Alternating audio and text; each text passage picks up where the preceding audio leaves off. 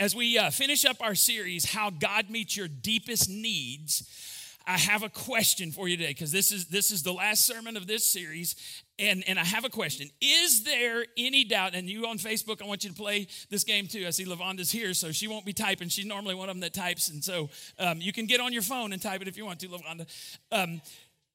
Is there any doubt that Jesus was the greatest person to ever walk the planet? Before you respond, let me just say that he was the wisest person to ever live. He was the kindest person to ever live. He's the only virgin-born person to ever live, regardless of what your mama and your daddy say about you. He's the only sinless person to ever live. So, since those things are true, is there any doubt that Jesus Christ is the greatest person to ever walk the planet? Your proper response is this. All right, I'm going to ask it again. Is there any doubt that Jesus was the greatest person to ever walk the planet?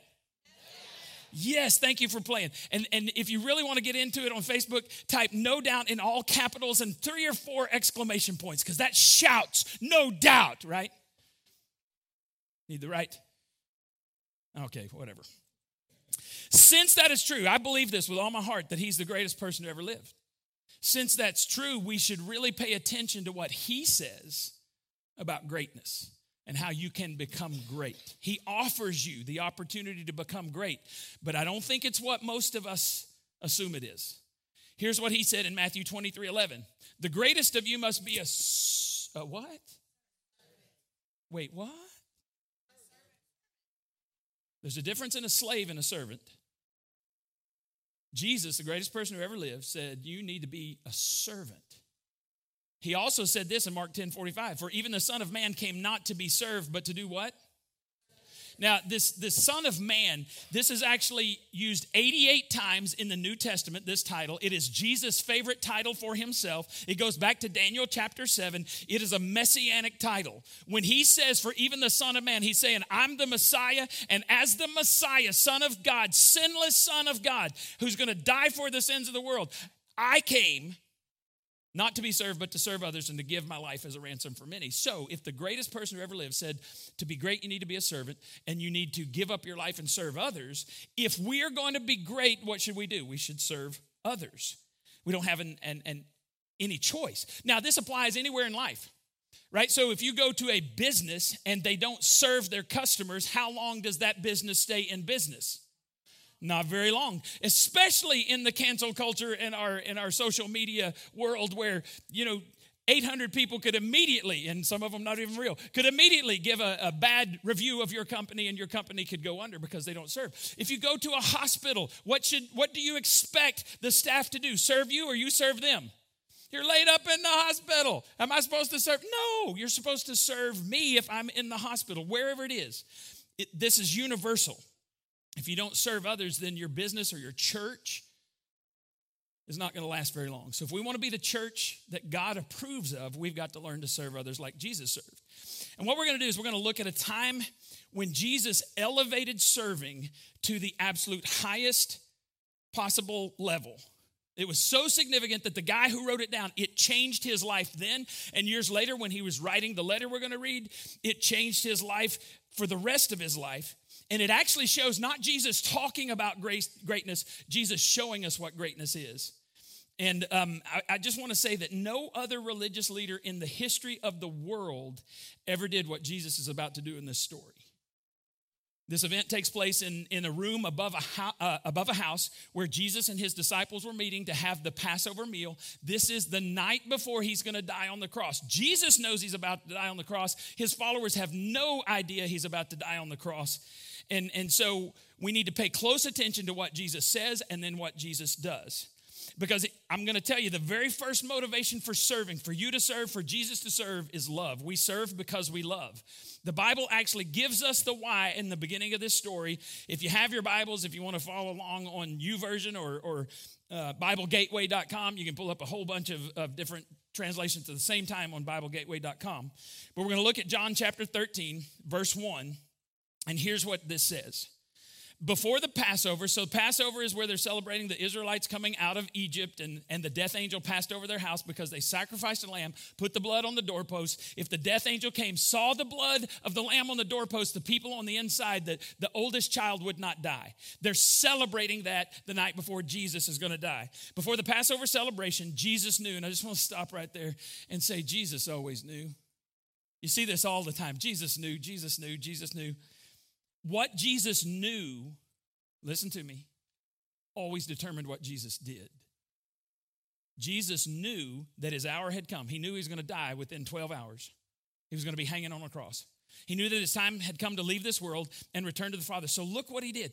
He had loved the disciples during his ministry on earth. So for 3 years, he's loved his disciples and he has demonstrated his love for them.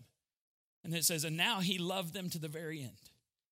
Love is the highest motivation to serve.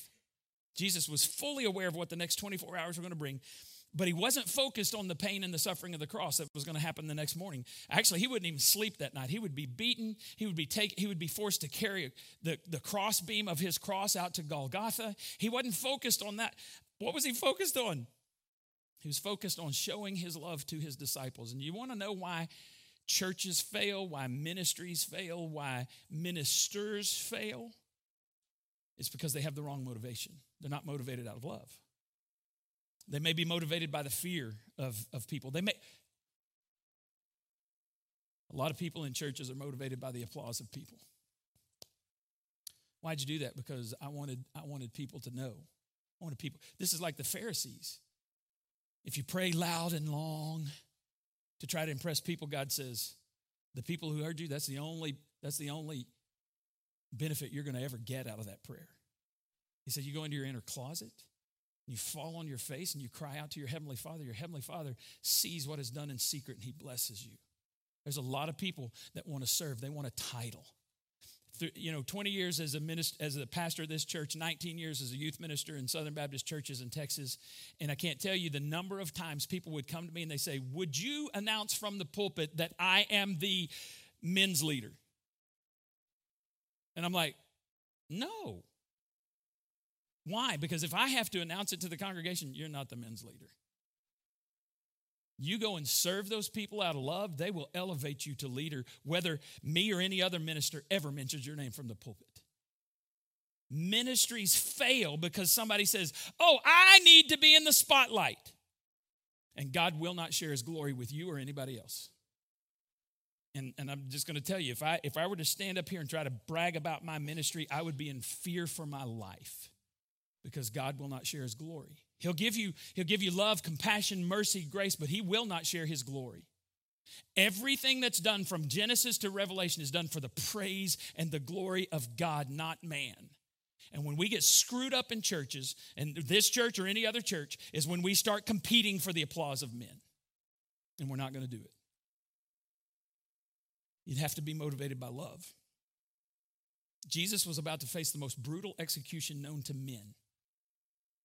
And he chose to serve. He chose to do something that no one else in the history of the world has ever done. No other religious leader has ever done. Now, I got a question for you. How many of you could say, I got to read this the way I wrote it down. How many of you could say that every moment of your life has been perfectly, purely, continually motivated by love? If you start to raise your hand, I'm afraid the person next to you is going to slap you. And they definitely won't be motivated by love. Get your hand down. See, the question is not, are you perfectly motivated like Jesus was? The question is, are you growing in your motivation to love? Are you growing in your love for God and your love for others? This is spiritual growth. If you are the same level, and by the way, you're not the same level spiritually you were right now that you were a year ago. You either are closer to God or you're further away from God, and it's your choice whether you're closer to God today or further away from God. Don't blame anybody else, not your spouse, not your kids, not your job. It's you. You made a choice. You're as close to Jesus as you want to be. So you're never staying still. You're like a boat out on the water, and you're drifting somewhere. And in order to go to the shore we want to go to, you don't drift to that shore. You have to make a conscious choice that I'm going to grow in my love for God and my love for others. That's the sole basis for whether you're getting you're growing up spiritually is, are you more loving towards God? Are you more loving towards people? And the more you love God, the more you're going to love and serve his bride, which is called the church. The more you're going to love and serve the body of Christ, which is called the church. So if love is the greatest motivation, and we know that's the benchmark of spirituality, how do we grow? Because, I was thinking about this. How many movies have been made where they're looking for the fountain of youth? Jack Sparrow, he's got the goblet. I don't even know what it's called. He goes in and he just needs a drop of the fountain of youth. Is there a fountain of youth? I have not found one. But is there a fountain of love that I can drink from, that when I drink from it, I immediately become more loving towards you? Oh, yes, actually there is. It's the love of God. The same guy who recorded this story in John chapter 13 records in 1 John. So I call it just John, and then there's 1st, 2nd, and 3rd John, and he wrote all of them. So we're looking at just John 13, but we're going to jump over to 1 John 4, and it says this: whoever does not love does not know God, because God is what? He is love. Not he is loving. He is the essence of love. And then look what it says in verse 19. We love, you and I, followers of Christ, love because he first loved us. If you have not been loving, I guarantee you it's because you've not been drinking from the fountain of God's love. If I'm a punk, and I can be a punk, I know that comes as a surprise to most of you. He's just the most loving pastor. He just hadn't been around me very long. The moment I'm unloving towards you, I can guarantee you I am not drinking from the fountain of God's love.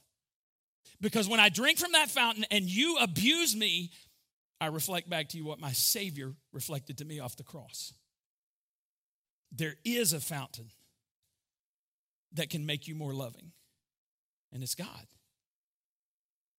It's really that simple. When I'm unloving, I've been drinking from something else. I'm drinking from the fountain of hate, power, fame, lust, whatever, and it makes me act unlovingly. But I guarantee you, when I drink from the fountain of God's love, I will treat you as my Heavenly Father treated me. Now, your love isn't now, nor will it ever be enough. Now, some of you are like, well, I'm a pretty loving person.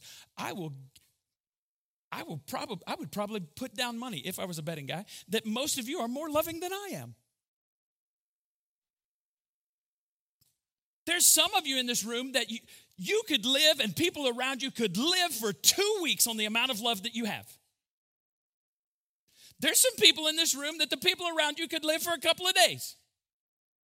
And there's a lot of you like me that people are going to live about 5 minutes on the amount of love you got in your life right now. It's never going to be enough. When you drink deeply from the fountain of God's love, you have the freedom to love others. You have the freedom to forgive others because you realize how much you've been forgiven. We were talking about this, I think Matt and I were talking about this. When you're at the foot of the cross, I don't look at Matt's sins. I don't even know Matt's there. I look up and I say, oh, my sin put you there. And then if Matt hurts me and he says, Doug, will you forgive me? Of course. I'm drinking from the love of Christ. I got no option but to forgive you. What would a church look like if everybody practiced love like that? Would there be any empty seats today? No.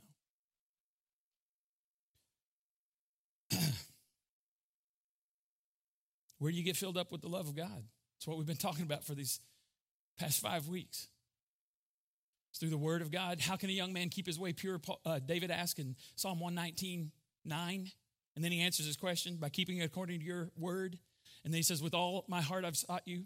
Your word I've hidden in my heart that I might not sin against you. If you want to find the love of Christ, you're not going to find it outside the word of God. You find it through prayer. Prayer is air that we breathe spiritually. And if you're gasping for air spiritually, look at the amount of time you prayed in the last week. Directly proportional. Because the more time you spend praying, the more your Heavenly Father breathes His love into you, the more you reflect the love of Christ to others. And then believe it or not, You learn the love of Christ in God's church as you serve with, as you serve others, as you do things with them, as you encourage, as you bear one another's burdens. The love of Christ is multiplied in you because he can trust you. Now, I'm not saying you're always going to love what you do in the church. How many of you say, the thing I missed most about having a baby is dirty diapers? I love dirty diapers. The dirtier, the better. Those sticky ones? I'm going to stop there. That's my favorite. I was so sad. I cried for a week when my child started potty training. If you're in my house, it doesn't matter if your grandson is potty trained because I'm his poop buddy. I'm not making this up. He decided one day, Pop, I got to go poop. I will praise Jesus. And the rest of the family's like, yes, Pop is the poop buddy. I'm like, well, let's go get this over with. And I'll say to him, I'll go, are you serious? Because it's usually right after we sit down to eat. Pop. Are you serious? And then when I'm walking in the bathroom with him, he'll go, are you mad at me, Pop? I said, no, buddy, I'm not mad at you at all. I just want to know, are you messing with me or are you just needing to mess? I don't know what you're doing, but either way, let's get this over with. Because when your children are in diapers, you're praying to God they're not still in diapers when they're 16. There's something wrong with that, right? I'm not saying you're always going to love them, but the reason that you change your child's diaper or your grandchild's diaper is because you love them and you're like, Lord, let's get them grown up. And then when they get grown up, what do? You weep because they leave you. That's part of what we're supposed to do. I know a whole lot of Christ followers that are still in diapers. They've been repeating the same first year of following Christ for the past 50 years. That's a problem. Would you agree with that? Should not be that way. You get close to God and you let him love people through you. You drink from the fountain of his love and you serve others. And as you do, you grow up. You don't grow up apart from serving. Oh, could that be why there's so many Christians who are not growing up? Because they don't serve anybody. We serve because we love. Number two, we serve because we know who we are. Oh, I love this part of the story. My favorite part of the story. John 13, verse 3. Jesus knew because what? Jesus always knew. But I want you to see what he knew in this case. See, the first time it says he knew that tomorrow he was going to, he was come from the Father, it's time to go. Look what he knew this time. Jesus knew that the Father had given him authority over everything. If you know you have authority, you don't have to go around asking for authority. You don't have to go around saying, hey, did I do good? Just see that? Here's my 877th picture of the same pose. Did you love it? You just liked it. What's wrong with me? Jesus knew that the Father had given him authority over everything, that he had come from God and would return to God. Because he knew whose he was, and he knew he had all authority, don't miss this, because he knew he had all authority. He got up from the table, took off his outer robe, wrapped a towel around his waist. How could he do that? Because God's Son knew exactly who he was. He knew where all of his authority came from. And it wasn't what the Pharisees called him. It wasn't even what his disciples called him. It's what his heavenly Father called him. He had all authority. And how many people do you know with authority in this world would wash somebody else's stanky feet? I'm asking. And I'm not just talking about the current president, but any president of the United States over the past 227 years. How many of them would willingly get up and wash congressmen's feet? And no, you need to serve me. No, you need to serve me. Jesus knew who he was, so he got up and he served. The right type of servants know who they are because they know whose they are. They belong to God, and people who are confident in their identity in Christ are good servants. People who aren't confident in their identity in Christ make horrible servants. Because they're always, did I do it right? Is that okay? Would you applaud for me? Can I give you a helpful hint? I'm going to, whether you say yes or no. If you're only in it for the applause of people, you will quit every time. So I'm gonna put a little phrase that we say around here. Some of you may not know why that we do this, but I'm gonna say this again, and then I want you to say, "I know that's right, baby," and I want you to have attitude, right? So here we go. If you're only in it for the applause of people, you will quit. How many of your children affirmed you when they were 4 and 5 years old? "Oh, mother, thank you for that sandwich you made me." "Mom, those 2 swats you gave me the other day changed my life." How many of your teenagers said, "Thank you for taking away my phone. You're awesome. Do it again next week." If you're lucky, when your children become adults, they come back and they call you blessed.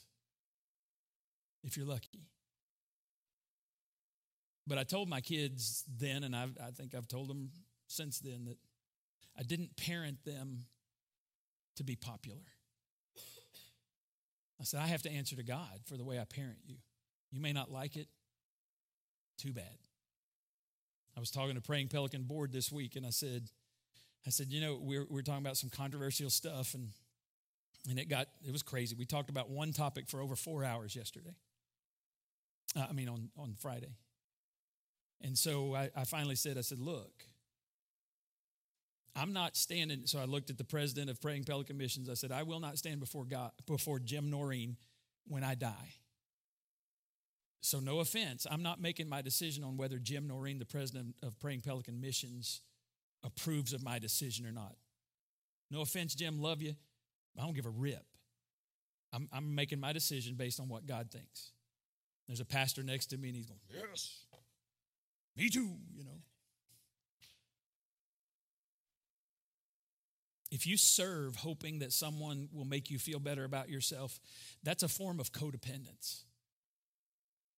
It's putting another person in the God position in your life and getting all of your identity and affirmation from them, and that's idolatry. That's a form of spiritual identity theft, and it has a much longer, much more profound impact than if someone steals your credit card number. My spiritual identity is in Christ, and you know, I am human. I do have feelings. I've admitted that twice in 30 years to Janie that I have feelings. But if I'm up here making decisions based on what you think, this church is in trouble. Those who serve like Jesus, they know everything comes from God and everything we do is for His glory, and we serve to please Him, whether people notice or not, whether people like it or not. Third reason we serve is to meet needs. This should be intuitive, but it's not. The night before Jesus died, there was a very obvious need in the room. Do you know what that need was? Dirty feet need to be cleaned. Do you think anybody other than Jesus noticed there were dirty feet in the room? There's at least 24 dirty feet in the room. 12 disciples, 24. I was in a tent in Peru when my tent mate took off his shoes after we did a 12-mile hike up to 14,000 feet and back down. That dude has some toe jam that I can still smell it. And I laid down in my tent that night and I was like, dear God, help me to sleep. Give me a bucket so I can wash his feet. See, they walked around on dirt roads all the time, and so their feet were always dirty. When they come in, if you have 24 dirty feet walk into your house, what are they going to get all over your house?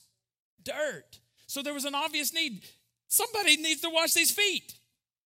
If you can't get your kids to wash their hands, can you imagine if they had to wash their feet every time they came in the house? That's what they did. I want you to think about the disciples' day. So somebody, actually it's Peter and John, Jesus says to them, go to this house and I want you to prepare the Passover meal. When we're talking prepare, it's not like in a box. You don't call DoorDash and get your Passover meal set up. You have to go and take the lamb and you have to clean the lamb and you have to cook the lamb and you have to get all of the stuff. And so Peter and John go and make preparations. And I'm sure Peter and John were like, you other dudes need to do something because I've been slaving over this hot lamb all day. And you need to do something. I already did something. So it's not my turn to serve. I already served. It's your turn to serve. They play this game. I cooked the lamb. It's your turn to serve. Well, I set the table. It's your turn to serve. I want to ask you, where is that in the scripture? I did this, so it's your turn to love those people out there. It's your turn to change a dirty diaper. I did it the last 17 weeks in a row. It's your turn. Is that in Hesitations 4:11? By the way, there's no hesitations in the Bible. Just making sure you know that. Where does it say love one another when it's your turn? Where does it say serve one another when it's your turn? See, Jesus knew what was going on. He knew, this is going to blow your mind in a minute, he knew what was about to happen with his disciples long before he ever goes to trial. And so what does he do? He gets up, Son of God gets up. Verse 5, then he poured water into a basin and began to wash the disciples' feet and to wipe them with the towel that was wrapped around him. On the night before he's going to die for the sins of the world, he's scrubbing muddy feet of some ungrateful people. Are you really going to tell me that something in the church is beneath you? Literally, what's beneath scrubbing 24 muddy men's feet? Some of those diapers. God in human flesh is showing us what ministry is about. He's showing us that if you want to be great, you have to stoop. And that's literally what Jesus did. He stooped down. Why did he wash their feet? Well, there's two reasons. Number one, their feet were dirty. Number two, they were proud. He's about to die and he's about to leave. And he said, I cannot leave proud men in charge of my church. So he had to show them something. And by the way, this was not a religious ceremony. Right? We've kind of made it that.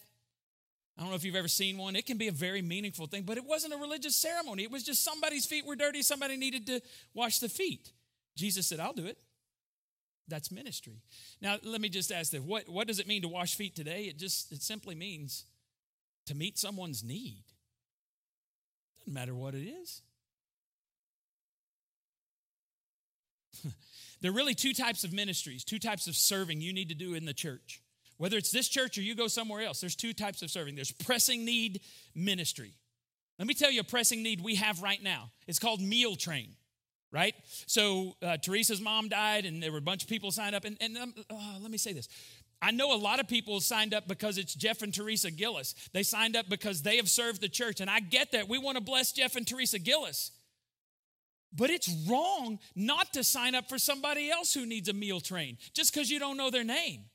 I want to be the type of person that serves them. I know Jeff and Teresa are going to be served, and they know we're going to do whatever we can to help them. But just because it's Jeff and Teresa, that's not the only reason I serve. You don't know somebody, you don't know what it might mean. We were on a cruise a while back, and Janie was talking to a young girl, and she just felt prompted. She was a dancer, and she was talking to her about a whole bunch of stuff. And just at the end, Janie said, can I pray for you? She actually went back. She walked away, and the Lord prompted her. She went back and said, can I pray for you? And this 29-year-old girl from England said, no one's ever asked me that before. Don't just sign up because it's Washburn. Now, don't neglect the Washburns. We're about to have another grandchild on Tuesday of this week. We're going to induce, Lord willing. We have everything's so you can teach me a lesson and not sign up because it's a Washburn, and I'll get it. But do you understand what I'm saying? Everybody who has a need. So we just had the Oberlinders just had their baby girl. In fact, they were in the same room when Hannah had to go in because she had high blood pressure. They were next door, and their baby was born. And so sign up for that meal train. Sign up for, I don't care if you know that. What does that have to do with it? Absolutely nothing.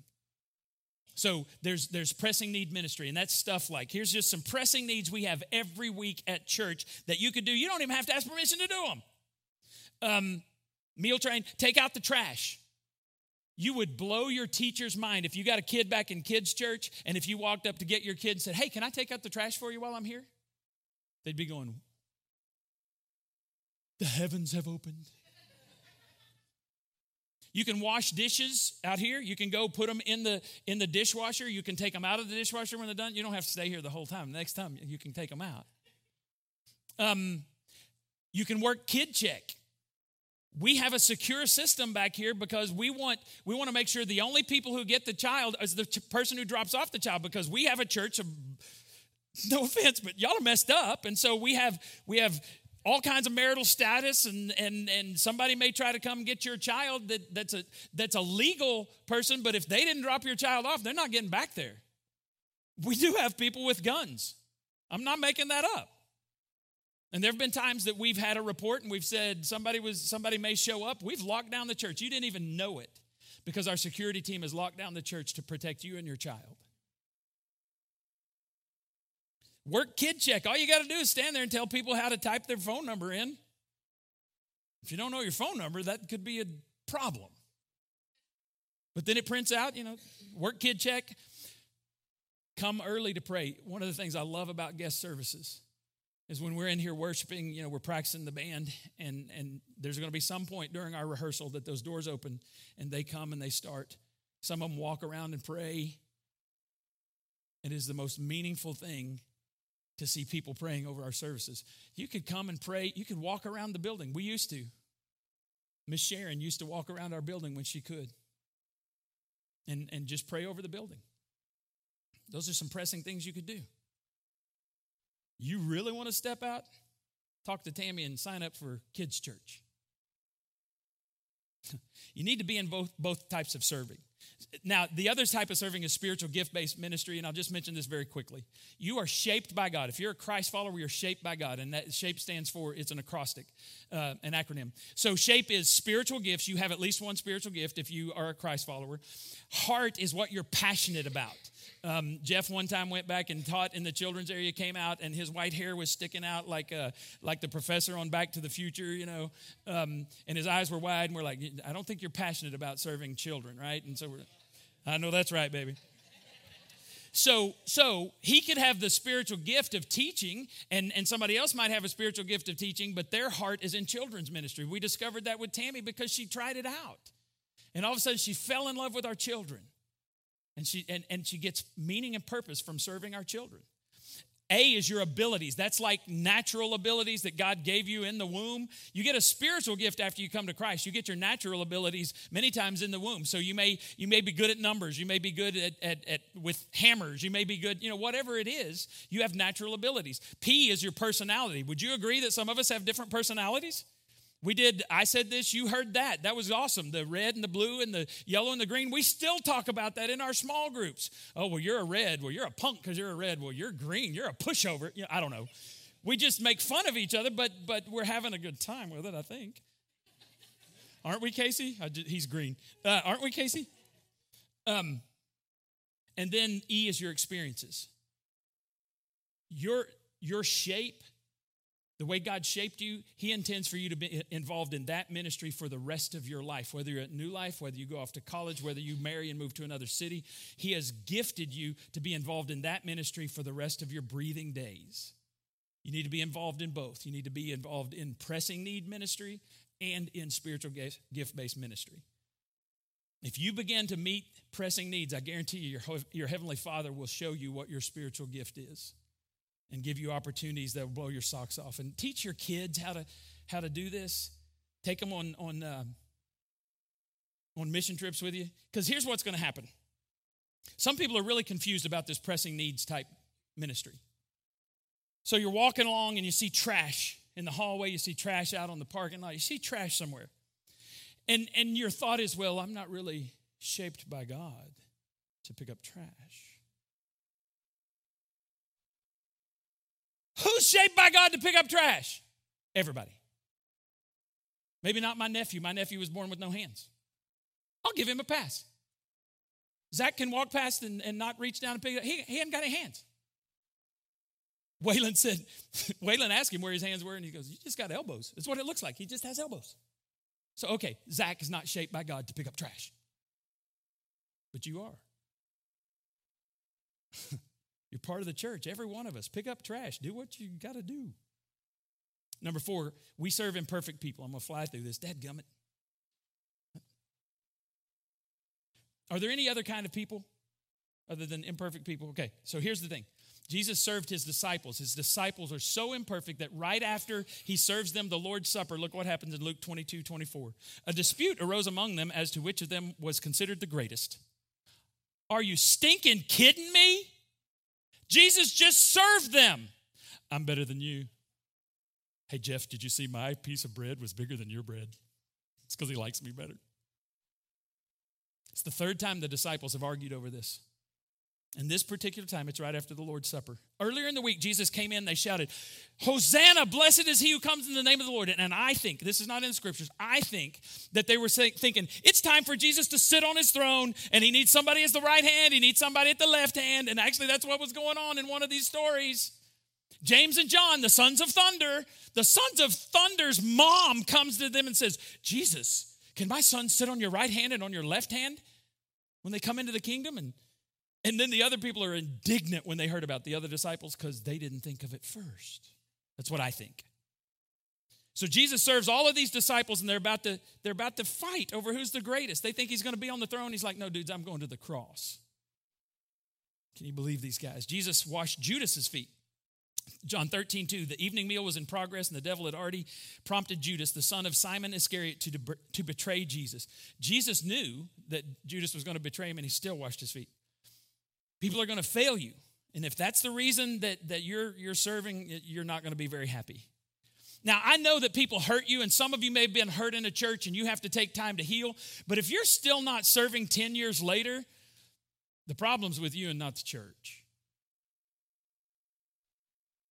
He also washed Peter's feet. Jesus moving around the room, and he gets to Peter, and look what Peter says in John 13:8-9. No, Peter protested, you will never wash my feet.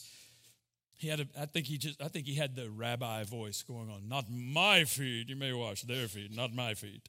Jesus replied, unless I wash you, you won't belong to me. Simon Peter says, then wash my hands, my head as well, Lord, not just my feet. In that case, give me a mani, a pedi, a shampoo, and a blow dry.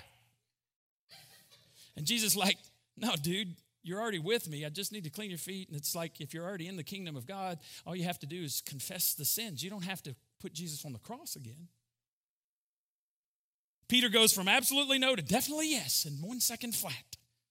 And that's the cool thing about Peter. You always know what he's thinking. He's kind of like some of your relatives and holidays. You know what they're thinking whether you want to or not. You're just trying to survive. That was Peter. Jesus looked at Peter and he goes, oh, Pete, Satan has asked permission to sift you like wheat. And Peter's like, you don't have to worry about me, Jesus. All these other guys, they may fail you, but I'll go with you to the death. And Jesus said, before the rooster crows tonight or in the morning, you're going to deny me 3 times that you know me. Jesus knew that Peter would deny him, and what did he do? He still washed Peter's feet. Did that stop Jesus from serving Peter? No. So what's stopping you from serving? And if people tell you they don't need to be served, you serve them anyway. That's what Jesus did with Peter. So here's the thing. Everyone has an equal chance to be great in Christ. And here's how you do it. You put aside your ego and you serve others. That's greatness. We need to stop taking selfies and start taking youies. Thought we might be getting a little too serious there, so I had to throw that in. Number 5, we serve because we think of ourselves less. The Greek word for humility means to stoop, and that's what Jesus did. So last week I asked you what type of worship does Jesus love? Do y'all remember what it was? What kind of worship? Nobody remembers.